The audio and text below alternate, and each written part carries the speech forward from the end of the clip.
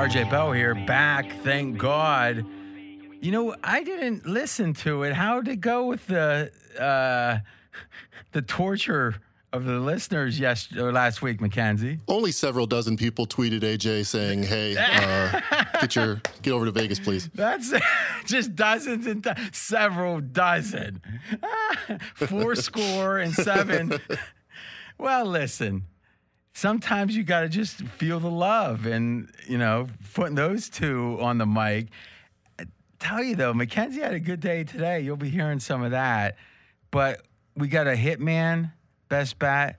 We've got an Essler best bet, and we've got an NBA aftermath. I mean, we're taping here on Thursday, and it was after the Sixers gave up a monster lead for the second game in a row, facing elimination, and the Utah Jazz at home with the best player on the other team out, and the line went up to 9, and playoff P. Ooh, I don't like playoff P, but hey, you got to give the man his due, and we dig into that, and a really, I think, compelling case about the Sixers, how the whole trust the process is going to have the ultimate test in how they assess this season.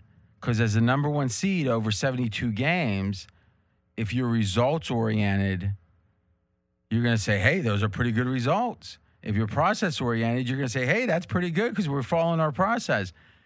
But then the playoffs come, and a 98.7% chance of winning, which is what the algorithm said, when that goes down, is that because of how bad the team that just got the number one seed is? Is it because in the playoffs they can't deal with it? Or is it the ultimate in results thinking? And thus, even if they do get eliminated, it should be an automatic, maybe, if you believe the results are really good, an automatic, hey, let's run it back. I don't think that's what it would be, and I don't think many people think it should be that, but shouldn't it be? We'll talk about it. First, though, I want to get into, I think, something that feels like it's more of a societal thing, but it actually is about gambling and winning.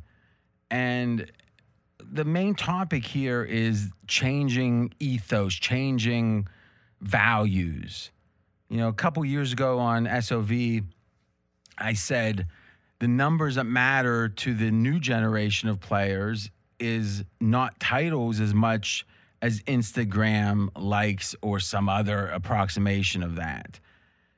And at the time, it felt like, oh, that's crazy. But now that you hear some of the comments with the, hey, I like to win titles. I want to win, but it's not the only thing. And it gets you thinking about what is so bad about aging?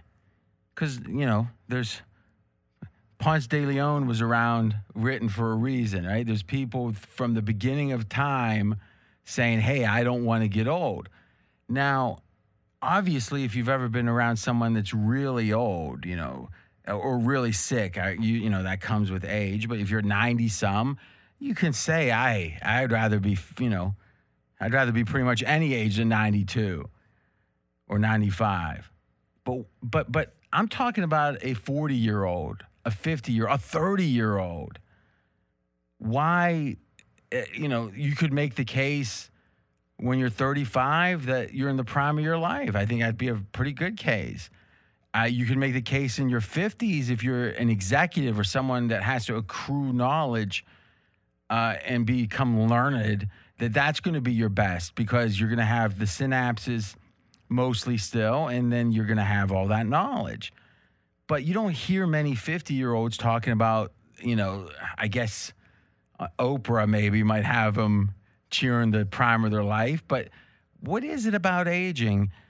I personally think it's more, or it's a lot about the change of ethos. That there's just it's a different generation. Every time there's a new generation, and not only is the music different, and the movie's different, and the comedy's different, but at times more than others, the values change.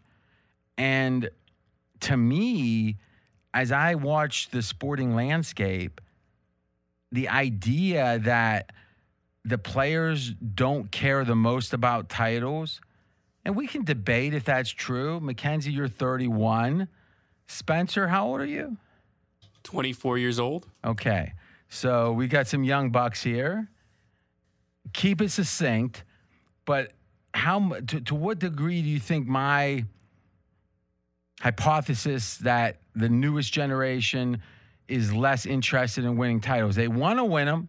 The question is at what expense? And let me pose the following question to you. If a typical new generation player had a chance to have Tim Duncan's career or Kobe Bryant's career, and obviously with Kobe, we're talking about his career, not his post-career tragedy. My gut feeling is that almost every player would want to be Kobe. And if you count the rings, well, I guess Kobe has 5 too, right? Yep, both got 5. Yeah, but Duncan's got 4 Finals MVPs to Kobe's 3. Yeah, and plus, let's be candid. Anyone that has any common sense understands that Shaq was the force in the first 3. Okay. But this is interesting because you could make the case that they're tied, but you could also make the case you can't say Kobe performed better in the playoffs, in the title runs. At minimum, if you say nothing matters but count the rings, they're even. And in any other perspective, you're going to say Duncan had it, did a little better. But my thought is you're going to have 90+% like would rather Kobe's career. And the question becomes why and what does that say about the new generation? Mackenzie first. 100%. I think 95% of NBA players right now would pick Kobe's career. And I think it has everything to do with what you're saying with marketability. Guys like, obviously, Michael Jordan and LeBron James and things that they've done. No one really talks about Hakeem Olajuwon. Not very flashy. To me, number 2 greatest player of all time. Whoa. Yeah. Hakeem Olajuwon is the second best player. He's better than Kareem. In my book, yep. Well, yeah. We understand. They played First of all, you don't have a book. You don't have a book. No. All right. But maybe a self-published book, but it's not a book of basketball for sure. So my question is, are we talking about heights?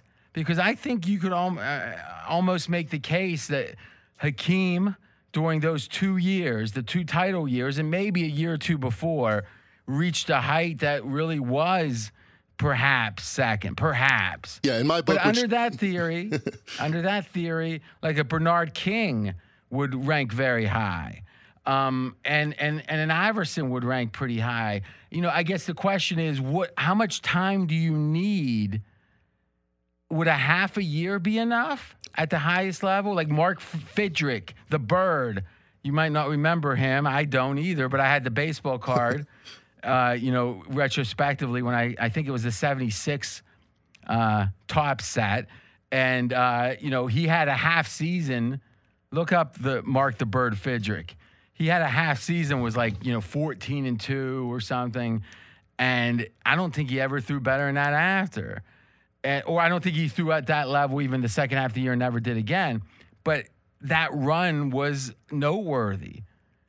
So how long do you need? I think you need 4 or 5 playoff runs.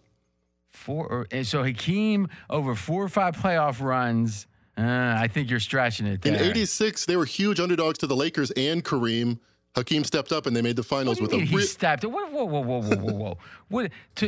To make the finals in the modern era, there's been 40 or so seasons in the modern era. So there's been 80 teams that make the finals. All right. 41 and 40 lost. So to be amongst the losers of 40 teams and a team with Ralph Sampson, you're saying that makes you the second best player of all time. I don't get the math there. Not only that, but there's 4 playoff runs where Hakeem was just amazing. Kevin Durant just put up 76 points, rebounds, and assists. You might need to study a little bit of history of the NBA. I love studying the NBA. I will watch any tape you want to send me. I love it. I swallow it up. Well, again, watching grainy footage on YouTube is not quite deep dive. Have you read Bill Simmons' book of basketball? Parts of it. So you had too much work for you, huh? All right. So anyway, moving off of what exactly did Hakeem's exploits have to do with this conversation? He's just not discussed at all. Whereas a guy like Kobe, and I feel like Tim Duncan, it's not going to be discussed very much in 15 years at all. But a guy with flash, a guy that leads Sports Center, that's what players want to, that's what they admire. Was Hakeem being discussed when you were 16 years old, 15 years ago? So let's say 2006. Was Hakeem being discussed a lot then? No. So that doesn't make it generational then. It means it's always been flash sales. Yes. So I'm not sure why this generation prioritizes it more, but I get the same sense. That could have been the answer. Spencer? I would say, my generation would love to be Kobe because it was all about him and the Lakers and the pizzazz, and then Tim Duncan was more about the team. And when you look on TikTok, people are willing to do anything for fame these days. And I just think it appeals more the way Kobe played the game and the way he carried himself. Well, if you want to see people doing anything for fame, you look at Pornhub, not TikTok. But okay. All right. So, I guess as we're moving on a 3-year in September anniversary of Straight Outta Vegas, I'm thinking about how things have evolved during the time of me doing a daily show. And it dawns on me that at the beginning of that show, early on, I think it was the Zeke Elliott holdout when he went to Cancun famously. And the idea, the question I asked somewhat rhetorically was, where does it end? Like if a guy who literally just becomes eligible for an extension after 3 years says, I'm going to Cancun, call me when you've got the Brinks truck loaded up. And the fact that gut results, that was a smart move, though Cancun wasn't, but it was a smart move to play chicken with Jerry Jones. That is something that you got to wonder. And the discussion now is, and it was just out on The Athletic today, fired Stan Van Gundy. And apparently Zion's family thought that Stan Van Gundy coached a little too hard. And you know what? That's why Stan Van Gundy's gone. That the player empowerment era has created an environment in which a second-year player who, quite frankly, has played 0 playoff games, who, quite frankly, though has had amazing flashes, no doubt about it. No doubt. Point Zion, amazing. And you can extrapolate out to some kind of winning. But you know what? I never saw Michael Jordan leave the bubble for, as the reports say, very questionable reasons. Look, we're not going to make the playoffs. We're in the bubble. Oh, family emergency. My mom's calling. I got to run home. The tackle football game's getting a little tough. We're going tackle? Hold on a second. I mean, now listen, he's a kid, so maybe he's going to grow out of it. But you know what? An entire franchise is being held hostage, and that's probably not even, that's too extreme, is being dictated to by the whims of a kid. And you could say, well, kids used to play back in the day. And it's like, yeah, but they weren't dictating.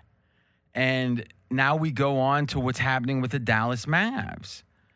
And The Athletic again comes out with an article talking about Haralabob, the former professional gambler. There was an ESPN profile on him. I think it was 2013. He did a lot of derivative bets and found some first half, second half inefficiencies and made a lot of money. And he's been with the Dallas Mavs for a couple of years as the analytics guy. But the article that came out a few days ago talked about that Vulgaris is his last name, was had a lot of power. That was, in a way, a shadow GM. And in the time since, But what it also said was that Luka didn't like him because one time he said, settle down, and Luka screamed, per The Athletic, don't ever mother effing tell me to settle down. But, it wasn't mother effing. And I find it interesting, and we'll see what happens because it looks like the power struggle when Donnie, I'm having a mental block.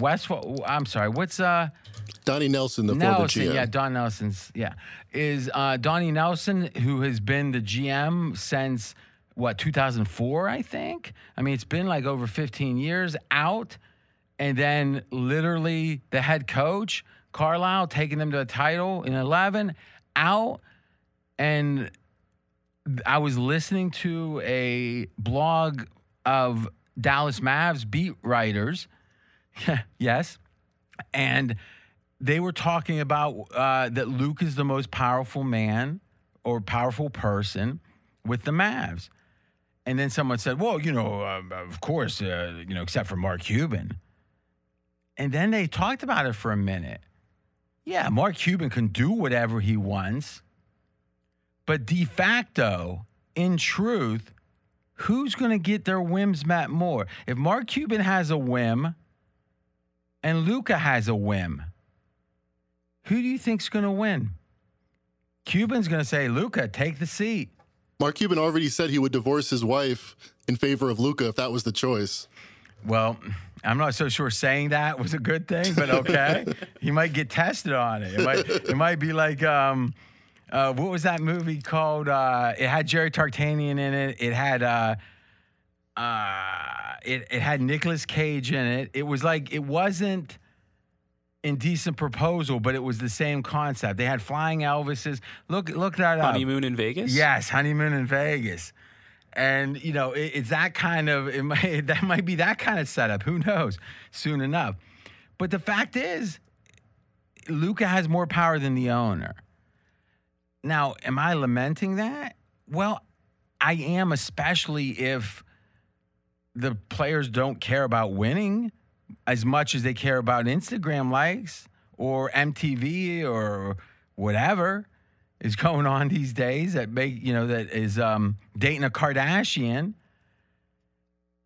That is more personal. That's more, look, if I'm watching sports and they don't care about winning, then why do I care about winning other than I got to bet on the game?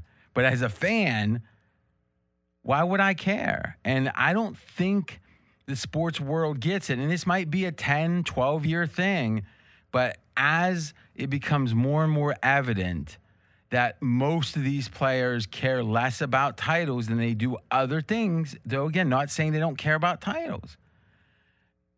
I don't know how the fans stay so engaged. But I also know the following, that the teams that have players that feel that way, I think are going to be teams not to bet in the playoffs. And that if you look at, there's teams out there and you look at what Brady's doing. I mean, Brady had a hell of it's easy to say, Brady was like Manning's Super Bowl last year. It wasn't. PFF, I think, had him graded second. Yep. So he had a hell of a year. But you know what else? He didn't have to win a title because Aaron Rodgers was graded first, if I'm not mistaken. And you know what? He didn't win a title. And speaking of Aaron Rodgers, I don't think anything he's doing right now is conducive to a title. Because if he goes to another team, there's no way, even if it's a Denver or whatever, that he's going to be able to integrate in a way. Or I don't want to say no way. The odds of him off of a 26-6 2-year regular season run, if he would have caused no problems, not talked about a beautiful mystery, and you might say he's been so aggrieved. Really? I have the ultimate, the riddle of the Sphinx used to exist, or I guess it still exists. You can look it up on Wikipedia. It involves aging, by the way, and I didn't bring that around. It just happened. But the fact of the matter is that I want to propose a new riddle of the Sphinx, which is, what is Aaron Rodgers mad about, and what has changed about that since they lost in the conference championship game because he was able to keep. I don't think much happened after that because you know what? He started mouthing off in the interview after the game. Right. So he was able to deal with whatever was happening to not say a word about it, and then it becomes more important than winning. I could see wanting hey, you want to get someone fired? Go for it. But at this point, when you have your receivers coming out of, not attending the beginning of training and you're in Hawaii and there's all this, you're doing golf tour. Anyone that thinks his focus is winning, good luck. Bet the Packers. Wait when he decides he's going back there, maybe play the futures. But I'm going to play Brady much, much sooner than I'm going to play Aaron Rodgers. And I do think you see some players that are shockingly focused on winning in a way that look at Chris Paul. Is it a coincidence that Chris Paul is got a team that I guess we'll see what the COVID situation is for him, but has a team that some people would say should be favored at this point. That guy wants to win, even though he hasn't won. He obviously wants to win. And when you have, listen, family can have opinions, but should they? It's one thing if Zion's dictating, and it's probably foolish. But if the problem is he's coaching too hard, it's a problem. And I think that to kind of tie it all up, that it makes me feel more distance from these games, but it also makes me root harder for the guys that really do seem to still old school care. Like, who's on that list? I mean, I'm disconnected from baseball at this point. So, I mean, I guess it's NBA or NFL. I feel like Julian Edelman was on that list as far as the guy that only cares about winning. Yeah, but it's not even really only cares about. I mean, that's a higher bar. I'm saying that winning is the most important thing.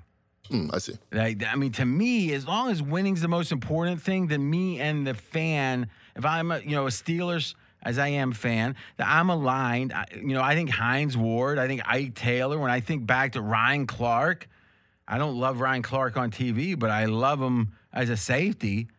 Listen, you want to talk about a good example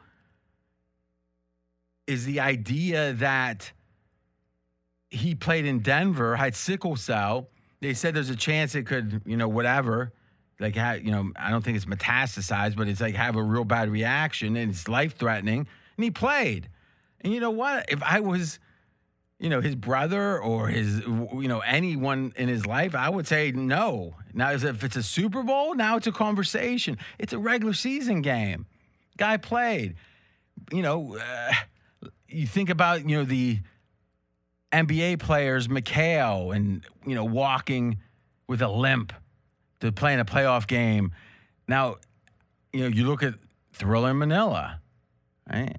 Now, I know those make for some of the most amazing sporting events, and you can lament and say, oh, that's like gladiators, and we're exploiting, and even if there's millions, it's exploitive. And you know what? There might be a point there. But it's a far cry from the Thrill in Manila versus, hey, I'm leaving. I'm not going to play basketball. I know you guys still pay me, but I got some problems at home. What problems? Nah, I can't talk about it. How about now? Nope, can't talk about it. It's a different thing. And I know, and I always caveat this, I know that some players have been exploited years ago, even more. And then you look at this Denver situation with the guy that was training off facility and they canceled his contract and, like $15 million. I don't understand that. I get it's in the contract, but why take that PR hit? And then I think, well, maybe Zion's right to take his millions and run. And maybe he is, because I tell you this, I wouldn't be giving it back. But it doesn't. I guess the question is you should take your money no matter what, and if it's yours, if it's due you. But if you have the choice to earn it or not, you should want to earn it. And earning it is trying to win. And I think more than ever, what we're seeing with the Dallas Mavs that Luka, who hasn't won anything, has he won a playoff series? Not yet. 0. 0-2. 0 playoff series. And listen, this guy, I mean, you got a guy like Bill Simmons who really knows his stuff. I mean, he's got a pretty good book, Mackenzie. I don't know if you're familiar with it. But the fact is that he says that Luka is the best offensive player at his age that he's ever seen. And he has how many playoff wins? 0.0. And he's dictating Mark Cuban's marital situation. I don't want to bet on that team. And you know what? When I look back at LeBron and think, what did he maybe do wrong that has him, where he's clearly, unless you're insane, not the best player of all time when maybe he had the skills to be. It feels like that from even the early on, but certainly after like 2010, he didn't want to get coached hard. That any coach, what was that, David Blatt? Any coach that wasn't in his hip pocket, that he was effectively coaching. And if he thinks he should be a coach, great. Somehow Jordan didn't think that. And it strikes me that they say character is what you do when no one's looking. I think that ultimate winning is driven by the things you do when you don't have to do them to still be a success. And LeBron's a great success, and I think Hakeem Olajuwon, exempted, is reasonably the second best player of all time. And I think it's almost impossible not to have him in your top 5, even if you're a skeptic. But it feels like to me that if he would have, and listen, he pushed, and these players often push themselves in ways they're comfortable with. Like LeBron spends $1.5 million a year on his body, and that's not all sitting there and getting massage. He's doing a lot of work, but it's work he wants to do. The work you don't want to do is the difference maker oftentimes. And, it seems to me that, again, Jordan gets glorified, but I think in a way rightfully so. And I'm looking for Jordans when I bet, because if it's a coincidence that Tom Brady's winning a title, if it's a coincidence Chris Paul's running through, and I look at, I even look at Utah, which might not end up winning this series. In fact, they're underdogs right now. But I think that team wants to win. It feels like that team wants to win. And I look at Trae Young. And even though in some ways, if you say, no, RG, you're an old fogey, you're going against, you got the old school mentality. And it's like, yeah, with winning I do. But I look at Trae Young and I don't see anything else except his will to win that's old school. And you know what? I respect the hell out of him. A lot more than I did before the playoffs. I didn't know. I'm not watching a ton of Hawks games. But I tell you this, he has shown a guts and a willingness to. Now, we'll see if he has the ability to, maybe get some players on the team that challenge. The debate has been he's wanted to shoot too much, even though he can pass well. But Trae Young, to me, is, if I'm a Hawks fan, I'm proud of Trae Young on my team, and I want to root for that guy. I'm not so sure I want to root for, even though he just had a great game, and let's give him credit, even a Durant. It doesn't feel like Durant's number one goal is winning.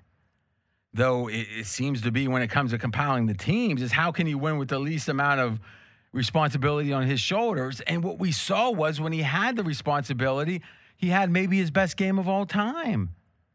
Who knows how many of those games he would have had if he would have taken that responsibility more so. And you can say count the rings. I don't know. What's your position on Durant, Mackenzie? I really believe him and find it interesting that he says, my priority is not winning games or titles. My priority is getting better at basketball, and which is related, but it's slightly different, being the best basketball player at the end of the day. It's very zen. Yeah, it is. The whole Brooklyn team has a Buddhist vibe. Is that what you call, is that flat earth is Buddhist? Yeah, you got some sage in there. Everybody's feeling good. I got to be honest with you. Someone could debate me, or I could debate myself, that maybe the purest form of caring is to want to be the best basketball player. But you know what? It does seem coincidental that being that best basketball player means he doesn't challenge himself very hard. And I don't get that part. Because I've always understood, I mean, what I, in my life, and what most people understand is that when you play, when you fight the toughest fights is when you grow the most, right? You play ping pong with a half-size paddle, that's tough. And when you get the full-size paddle, you're in complete control. That's what some training they do, if the movies are correct. I don't understand how this would be. I mean, I guess I could see if it was him making a pass, like, because that debate gets interesting with what LeBron does, because I think LeBron actually has gotten a bum rap when it comes to like not taking the last shot. Because the best basketball play would be to kick it out in spots. Remember, Jordan did twice, right? Once with Paxson and once with Kerr, and memorable shots, if I recall. Yep. And it's a situation that Jordan, though, you know, if anything, it brings it full circle, which is Phil Jackson taught him that. And it took years. And then that's probably why he won some titles. And that's exactly the kind of lesson LeBron didn't need. But LeBron needed some other lessons that a Phil Jackson type could have taught him, but he wasn't interested. Fascinating that Steve Kerr actually said in one of the last games they played together, hey, KD, you know, Phil Jackson always told Michael Jordan, you got to pass, you got to pass. Kevin Durant did not like Steve Kerr. I wonder if, you know, trying to compare him to Jordan and compare him to Phil Jackson and his style is why that was one of the sources of their rift. Or maybe just challenging him. I mean, because in general, it seems like, but again, I do believe the guy obviously has worked hard to come back from the Achilles. Though, again, the question was, and we brought this up on SOV, why didn't he play in the bubble last year? Because he was ready. I mean, just do the calendar count. It was time. And it was like, no big, you know, maybe the best basketball wasn't going to happen in the bubble. All right. So the kind of metaphysical, but I think as practical as anything, because if you're not accounting for the will to win, when you bet title odds or you're betting in the playoffs, I think you're making a mistake.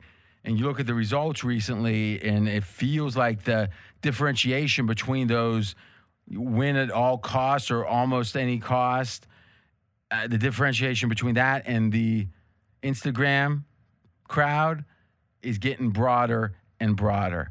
Okay, speaking of the NFL, the Hitman has a team that has a coach that I think, quite frankly, has been systematically scapegoated and demonized. Let's listen. Best bet, Vikings to win the NFC North, plus 275. I like it all the way down to plus 250. Everyone knows it by now, but Minnesota is my favorite buy low team going into next season. This is another way to attack the futures market on them. Minnesota returns nearly every starter on offense that ranked fourth in the NFL in yards per play last season. Defensively, they get back Michael Pierce, Danielle Hunter, Anthony Barr, and Eric Kendricks from injury, and added in free agency Patrick Peterson and Sheldon Richardson. I'm down on Chicago, and I'm really down on Detroit. So the only threat I see to Minnesota is Green Bay. And if Rodgers stays with the Packers, I think this has value. And if he doesn't, we're getting the division favorite at great plus 275 odds. Best bet, Vikings, NFC North champs, plus 275. This, to me, is a great lesson in how a better prices uncertainty. The most common question I get when I'll do a radio spot that is not a typical betting spot, it's more general, is how do you bet so early? If you don't know this, you don't know that, you don't know what the draft is. Yeah, let's say if you're betting before the draft. And my answer is simple. What a bettor does is price uncertainty. And it's always a debate between, do you want to find out more? Or do you feel like you're better suited to not know it and you have an edge? I mean, imagine playing Hold'em and the choice was, it was dealer's choice every time you were the button. And the only choice was you could look at one card or two cards. And meaning maybe there'd be a variation in the game. You just look at one of your whole cards and the other one you're not allowed to look at, and the dealer decides every time. Well, some people would play better seeing one card. Some people would play better seeing two cards. I'm not sure, thinking about it, if that would help a better player or not. Because right off the go, I would think no, the one card, because it's like he's got less information. It almost becomes random. But maybe the best player could figure out things. That's interesting. I'll have to ask a real poker superstar about that one. Huh. Mackenzie, your net lifetime losing at 1-2 doesn't account for it. Let me set the record straight. I was up dozens of dollars in my career as a 1-2 poker player. Dozens. Well, at least kind of like the dozens of people that texted AJ, help us. But the hitman's saying, listen, Rodgers, his possibility of departing, his possibility of holding out, of retiring, of at minimum being a distraction, it helps the Vikings. And remember, the hitman, and some of you may, gave out the Vikings at plus 450 in March. Right here, you might say, well, how can he give it out at plus 275? Well, because the circumstances have changed. The question is there value now? And the question is, now this gets complex with the bankroll, but have you been exposed too much? So I wouldn't say double best bet it, but if you haven't, I think, if you follow the hitman for sure here, you would.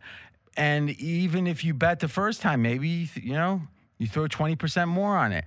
I get it. A lot of people that think they're sharp are going to say, how can you not take if you don't get the best number, you can't play it. I think in general, there's some truth to that for 99% of people, meaning this. If you can't price the point spread so strongly that you can say, this line's moved 4 points, but you know what? We're at pick'em, and this line should be -4. And the fact that it was +4 was a rare thing. We've bet it down, and now it gets complex again with the bankroll and the Kelly and all that. But the reason that that's only the top 1% is because the odds makers don't make that many big mistakes. And thus, if you don't get the first number, it means you're going to win less than the person that bet at the first number. And even that person doesn't necessarily win a ton.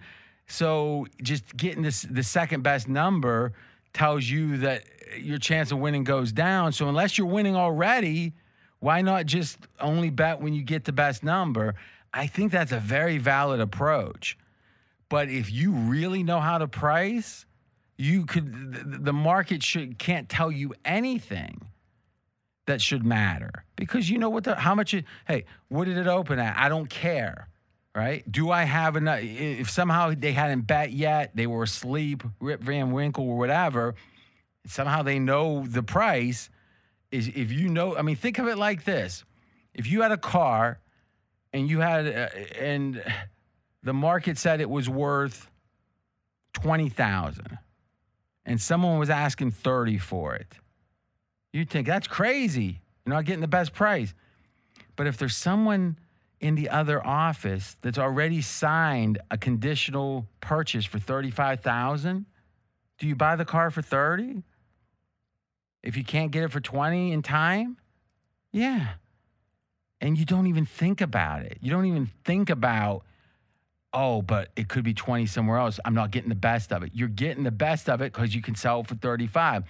If you can price it yourself, and again, this is a high bar, you don't care about what the market did. Now, you maybe, or certainly you consider it as part of your calculation, but anyone that will tell you, and the funny thing is, it's great advice to say don't bet anything but the best number. You know why? Because since 97% of bettors lose over the long term in sports, anything that will make you bet less is good advice. Hey, I'll give you some better advice. Bet half as much and half as many games. And if you lose, I just saved you a ton of money. No, it's true. Yeah. And the old joke is, well, what's the optimal bet when you have a negative expectation? 0. But some people do this recreationally. Some people are aspiring. The only way to learn how to win is playing. You just hopefully don't lose too much along the way. But if you have true aspirations to win, you keep playing. Just make sure you don't play enough that you care, but no more. Because you could say mind bet it till you start winning, but you can't, because you can't take it as seriously as if you care. But there you go. Now, we got one other best bet from Diamond Dave Essler. Now, you might think, what's Diamond Dave betting at this point, also known as Uncle Dave? He's got a Heisman bet, and it's a juicy 20-1 payoff. Let's listen. I like it. I bet Bijan Robinson, running back, Texas, 20 to run for the Heisman. He's only a sophomore. It took 72 years for a sophomore to win the first one. That was back when Tebow did it. The last time it was done, it had to be a running back. In fact, Mark Ingram. This kid started the last 6 games for Texas, rushed for over 700 yards, 8 yards a carry. He also had 15 receptions for almost 200 yards, 2 touchdowns. And, for those that don't know, this kid Robinson, he was recruited by everyone, including the likes of Alabama, Ohio State, Notre Dame, Oklahoma. So he's not unknown. Fast forward to this year, Texas has an untested quarterback, so without Ellinger, the running game will be more prominent. Their schedule is easy. They play in a conference not known for defense, and they've only got one road game at Iowa State that's not really a stat builder for this kid. Wide receiver won the Heisman last year. Derrick Henry won it in 2015, so I'm betting that we won't see a third Oklahoma quarterback in 5 years win it. And I think Robinson will. Bijan Robinson, 20-1 to win the Heisman Trophy. Ooh, I like this, but if you actually think about the Heisman winners, it's changed so much in the last 5 or 6 years. Whereas before, it almost was like the year before was like the year to get everyone familiar with you, and then the next year you can win it. But now we have situations, and this has been 5, 6, 7 years ago, that Texas, I can't remember who the quarterback was, Hill, I think was his last name, played on a Monday or played on like a Thursday night opening game.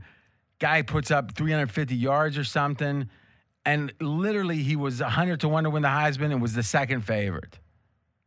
The internet, the telephone, the telegraph, smoke signal, all the technology today has made it where someone can become a national name literally on a reality show, 2 episodes in. And thus, there's so many more viable winners of the Heisman. There's a lot of people that would have won in the past that didn't if they were in the modern media environment. And what does that favor? The long shots. 20-1 is a decent long shot, but not enough for me. So personally, I might put a pizza bet on it, but I'd rather play a very sharp medley of 100-1 shots, but maybe pick 5 of them and effectively be playing a 20-1 if any of them win. Something? Let's do a request of Essler. Tell him we want as many long shots as he feels good about, 3, 4, 5. And in the next couple of weeks, we'll hopefully have it. Got it. You like that idea, Mackenzie? Yeah. I like the portfolio idea of betting. All right. Last thing. I don't typically play a huge chunk from SOV, but these are topics that I wanted to touch on with the pod audience. And quite frankly, it was the first time around was as good as I'm going to do. And there was great interaction with Jonas. And I couldn't do any better. So I want to give you guys the very best. So it's a nice chunk coming up, about 35 minutes. But I really think it's worth a listen. And it gets into that question of the 76ers and if they truly believe in the process, how their decision is not going to be what I think it's going to be. And maybe the process is going to be gutted from the inside by non-believers. But maybe that happened a long time ago. Check it out, and we'll be back with talent in studio next week. Let's start with the 76ers and a historic fold, a historic allowing a team to come back. And if you consider the game before, I don't know if we've ever seen 2 games with this kind of comeback late to have a team take a series lead. Yeah, it was a little role reversal. The Atlanta sports fan is used to their teams having a big lead and blowing that lead, but last night it was the other way around. Philadelphia at home with a monster lead over the Atlanta Hawks, only to see it all dwindle away late, and it was Atlanta a 109-106 win. The Hawks have a 3-2 series lead. Now, Jonas, that was a little mean of you, wasn't it? Yeah, add a little color to things. I mean, Man. can you imagine there's any Atlanta fan that would have taken this win over the Super Bowl win? And what's go ahead. Well, no, I mean, it just, you gotta focus on what's the present. The present is your team isn't known as the team that blows lead. It's the 76ers now. So systematically scapegoated and demonized. That's Jonas Knox, everyone. I'm RJ Bell. What's interesting is, I don't know if you saw this, you probably did, Jonas, is based on some of the calculations of what the odds were for the Patriots to come back. It was 98.7% that Atlanta or the Falcons would win. And last night, it was exactly 98.7% that Philadelphia would hold the lead. So it was actually based on the one algorithm, an identical, unlikely comeback. It really was that unlikely. And listen, it's 6 Eastern. You've heard all the stuff, and it's noteworthy. I mean, Embiid and Curry, the only two to score a bucket in the entire second half. Ben Simmons in the fourth quarter, 0 field goal attempts. 0. Didn't even bother trying. And you know how many he had game before? 0. So when you have a big two in theory, and one of the big two has 0 field goal attempts in 2 fourth quarters, that's half of a game. Not good. Not good. And we've heard, a lot of the other, shocking trends and all that, and or at least takeaways from the game. Simmons 33% now, field goals on the playoffs, across the playoffs, second worst in the modern era. Dwight Howard, Ryan Russillo had this today, had a usage rate higher than Ben Simmons. So think about this. Creaky Dwight Howard wins a title with the Lakers last year, and they don't even retain him, and he's actually handling the ball, shooting, passing, assisting, all the things that go into usage more than Ben Simmons in the game. And I will say this, and we can act like I didn't say it, but we'd be lying. And as I always say, I'd rather brag a little bit and be truthful than be falsely modest. Jonas, Embiid did not look good again late in these games. And it could have been that we thought maybe it was he tweaked that knee, and in the fourth quarter or the second half of the prior game, we saw the result of the tweaked knee. But he looked mighty good in the first half, but didn't look so good or looked horrible. Even though Embiid was one of the ones getting buckets, he certainly didn't have a good fourth quarter. And to me, that was a sign, and I can pull the fourth quarter stuff up right now, but to me, that's a sign. So this was game 5, the most recent game, fourth quarter. Embiid was 1 of 5 on field goal attempts, 1 of 5. And we were wondering, and we called him out. Why is he in games, as you said, that's been decided, meaning won games? Now, maybe in hindsight, they needed him in because they could have gave up another lead.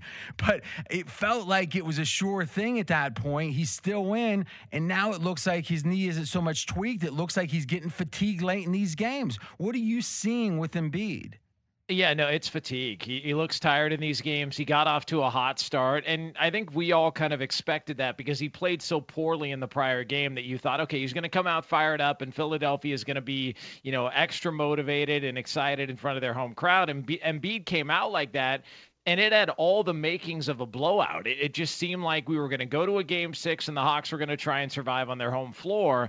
And then he just looked more and more gassed as the game went on. Atlanta was hitting shots. Philadelphia's players outside of their number one couldn't get a bucket, and there was no answers. And then he goes to the foul line, misses 2 free throws late. It was just a bad ending to a really strong start for Joel Embiid. I mean, talk about a blowout. They had a 26-point lead, but if you look at it, they were up by 24 in this before halftime, then 25, then 26, all the way. So the last 5 minutes of the second quarter, they're up right around 25. Then there's a little bit of a run of Atlanta after halftime, but they're back up to 26 as you move into the third quarter. And as late as like 2 minutes left in the third, they're up by like 23. So, I mean, and that's where it was at 98.7. It's one thing to be up 26 right after halftime, but to be up 23 with only 14 minutes left in the game, that is the shocker of all shockers. And if you look at the actual likelihood of winning line, it looks like someone just ate a big hot fudge sundae and it's all gutted out. And right at the top, it came up the other way. I mean, it looked like with maybe 8 minutes left in the game, even though they were coming back, they were still so far behind. I mean, they were down by 10 with like 4 minutes left. And again, that's not insurmountable, but even those kind of leads are well over 90%.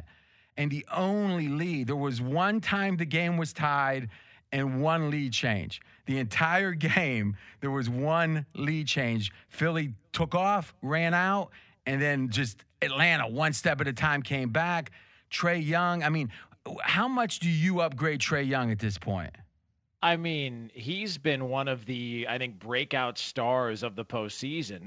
Just from, style of play and all that, he's an exciting player, but he's been really, really good. He's especially been good on the road. I think we talked about this, the feedback from Madison Square Garden and the fact that they made him the villain, I think speaks volumes about where the respect level is for him, because you only get that type of reaction, like a Reggie Miller type reaction, if they respect your game. So his game is being respected.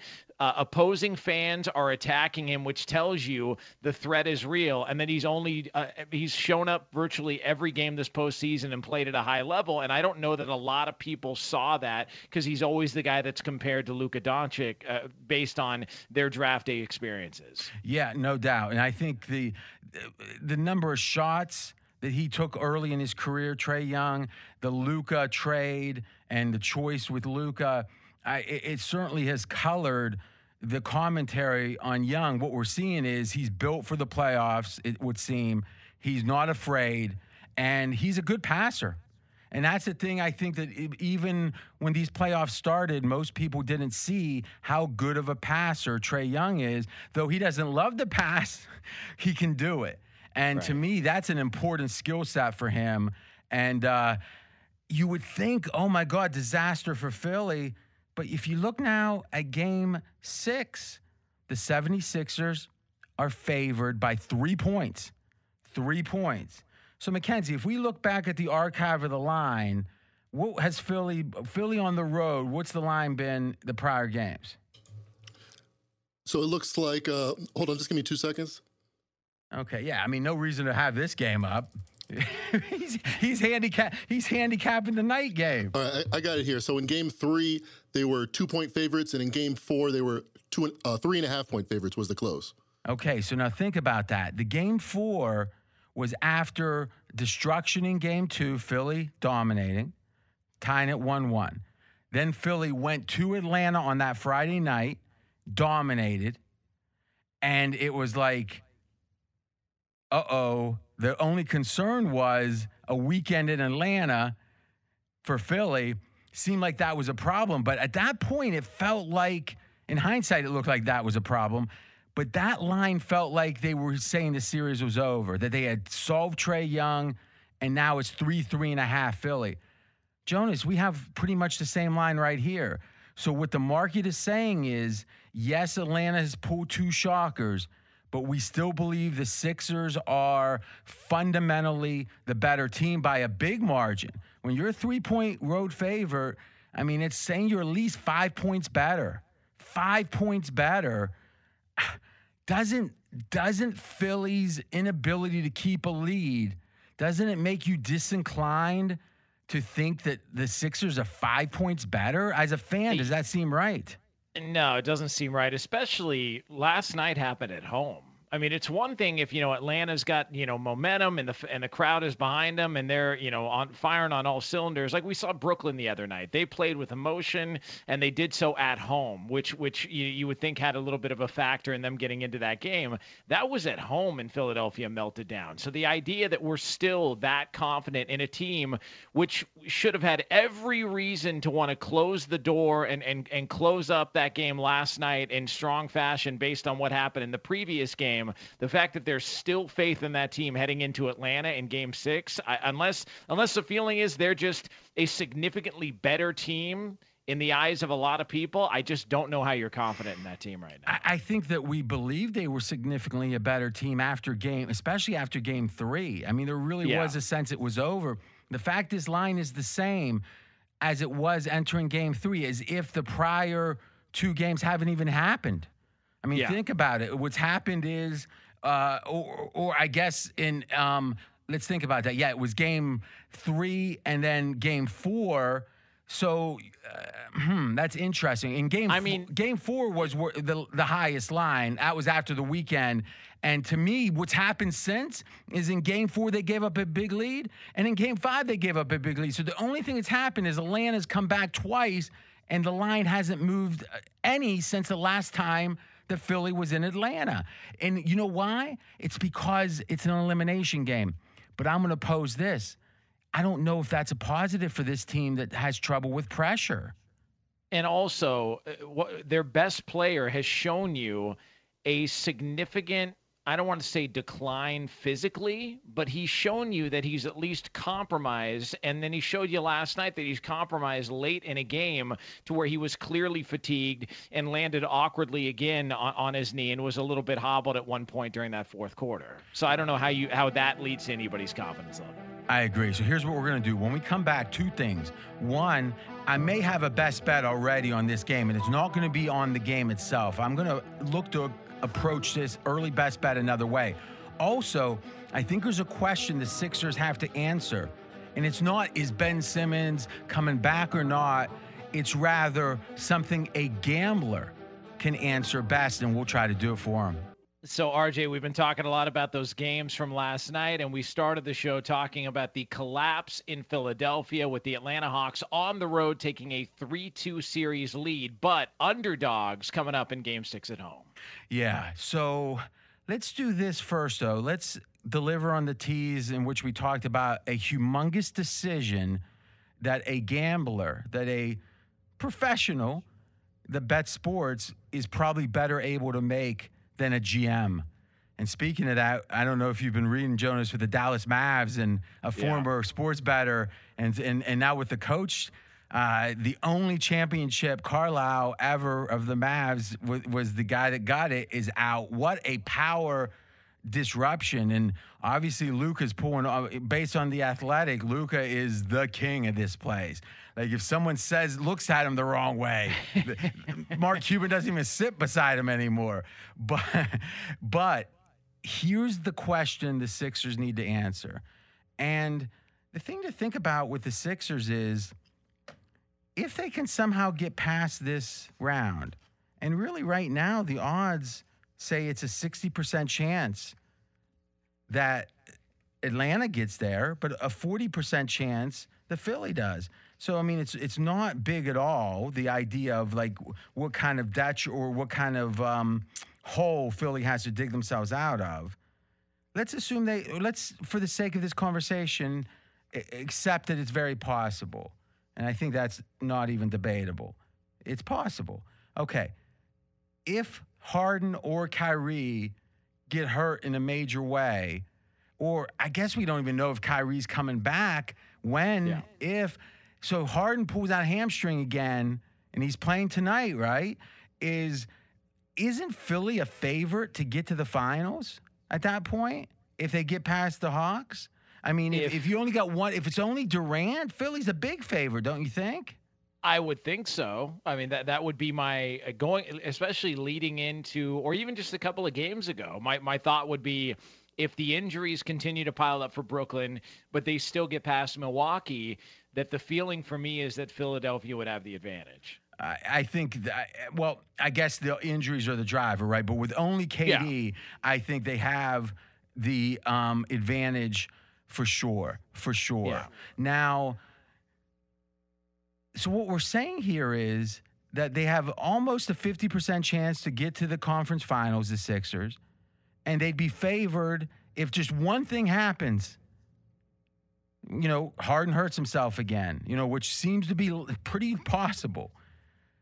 And then are they going to be what? Against who? I mean, maybe the Clippers, if they get hot, are going to be favored over them.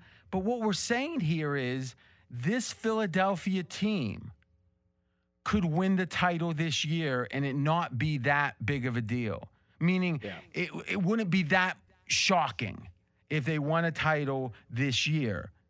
But also on the herd right here on FSR today, Colin spent 10 minutes talking about that this was a necessary, painful experience because this tells Philadelphia for sure that this isn't going to work with Simmons and that it's time to bust it up. Now, how can there be at the same time, and I think that's a very valid, if Philly could easily lose this next game too and be eliminated. And at that point, I think the temptation to bust it up is going to be strong. So we have a team that very well could win their first title since 1983 and the process pay off. And that same team could have one of the worst defeats in memory, if not worst, for them. And if you consider, not just for Philadelphia, but if you consider giving up those two leads for a number one seed to go out in the second round, it'll be one of the worst losses in the last 20 years, this century. How do we think of those two things at the same time? And you know what? No matter which of the two happen, the other one could have happened. Meaning if somehow they lose this next game, the Sixers, it doesn't mean they couldn't have won the title. It means that just a shot or two maybe fell one way. And they lost, but they could have won. And if they would have won the one game, they would have won a title. Don't forget Toronto against Milwaukee a couple years ago. Toronto was down 0-2. Game 3 went into overtime. There was 2 or 3 shots that Milwaukee had to go up 3-0. Literally shots where the ball was in the air, the time's ticking off, Jonas, you probably remember. And if they would have made it, it would have been insurmountable in theory. But the shot didn't fall. Toronto wins in overtime, and they win a title. It happens like that. So this Sixers decision is probably going to be driven by what happens, but should it be? That's the question. That's what a gambler's going to think about. Because what you got to answer one question. This is the question, and no, I haven't heard anyone ask it. Is what's happening to the Sixers bad luck, or is this something about this team? Because it very well, we could say, hey, Embiid made 20 straight free throws and he missed 2. It's almost, statistically so unlikely. Choker. Simmons won't shoot in the fourth quarter. He's scared.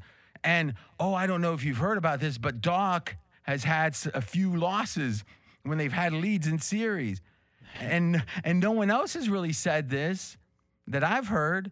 But Daryl Morey, the GM, is kind of known for letting some leads go late at Houston.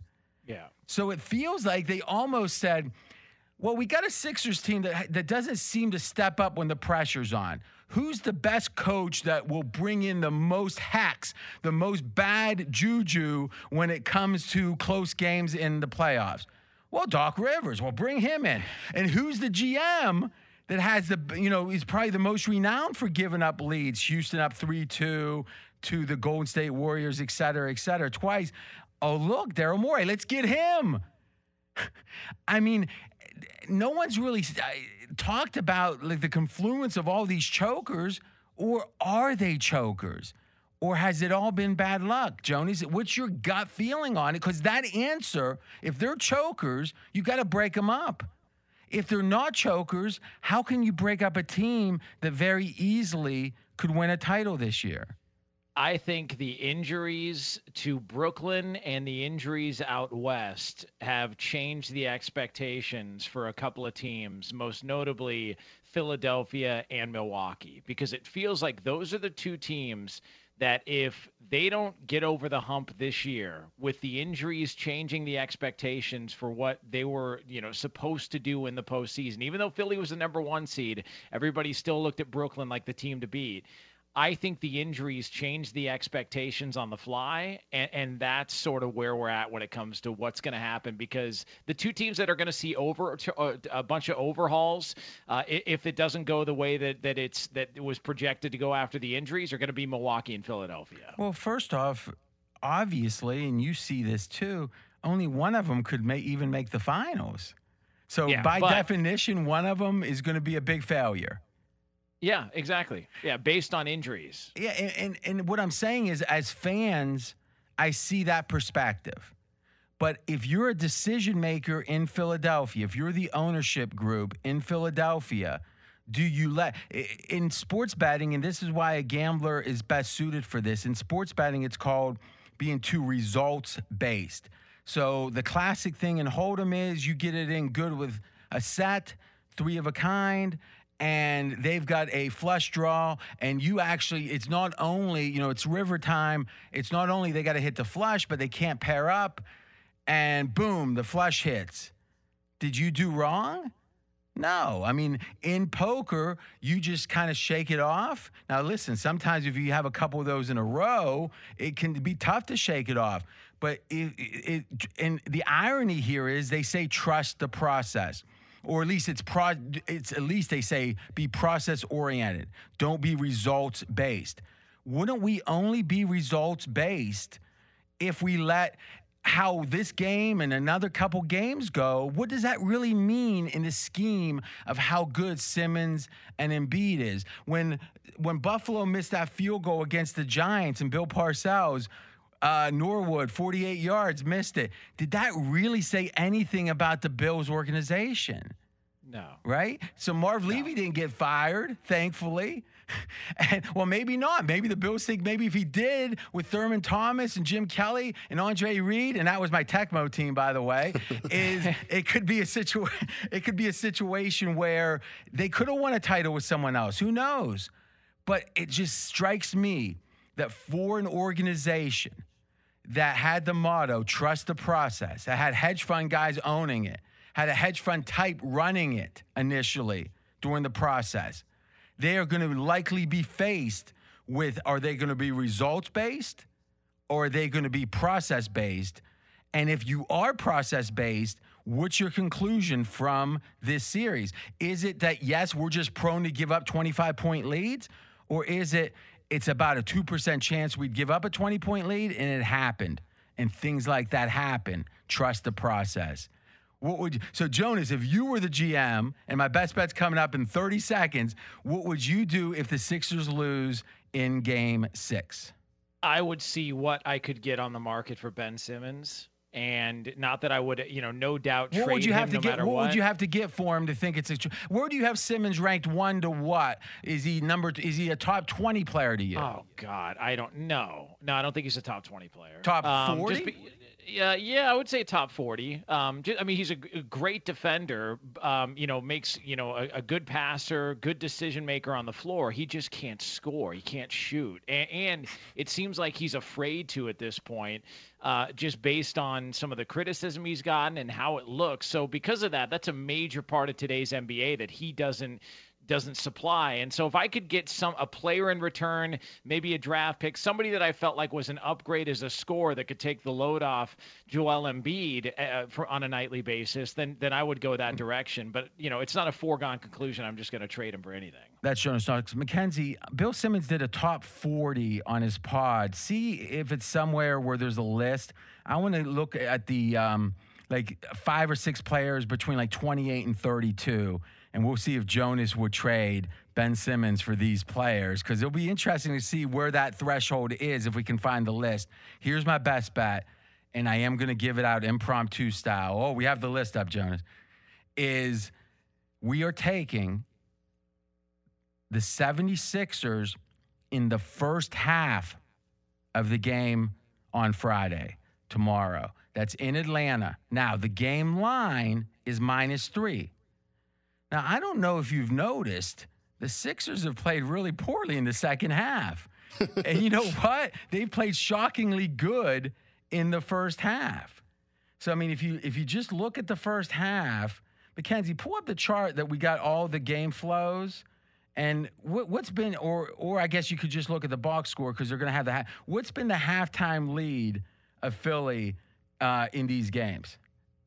And I guess maybe in the first game they were behind. I can't remember. Yeah, the first game they were behind. Second game they were up by 10. All right, so Philly up by 10. Go ahead. Third game they were up by 18. Okay, 18. I like it. Fourth game they were up by 18 at half. Okay, and fifth game? 1 second. Yesterday's game. Wow. Like 25, right? Yeah, 21-point lead at half. I think there's a trend I see, Jonas. And you know what? Typically, the market would account for this.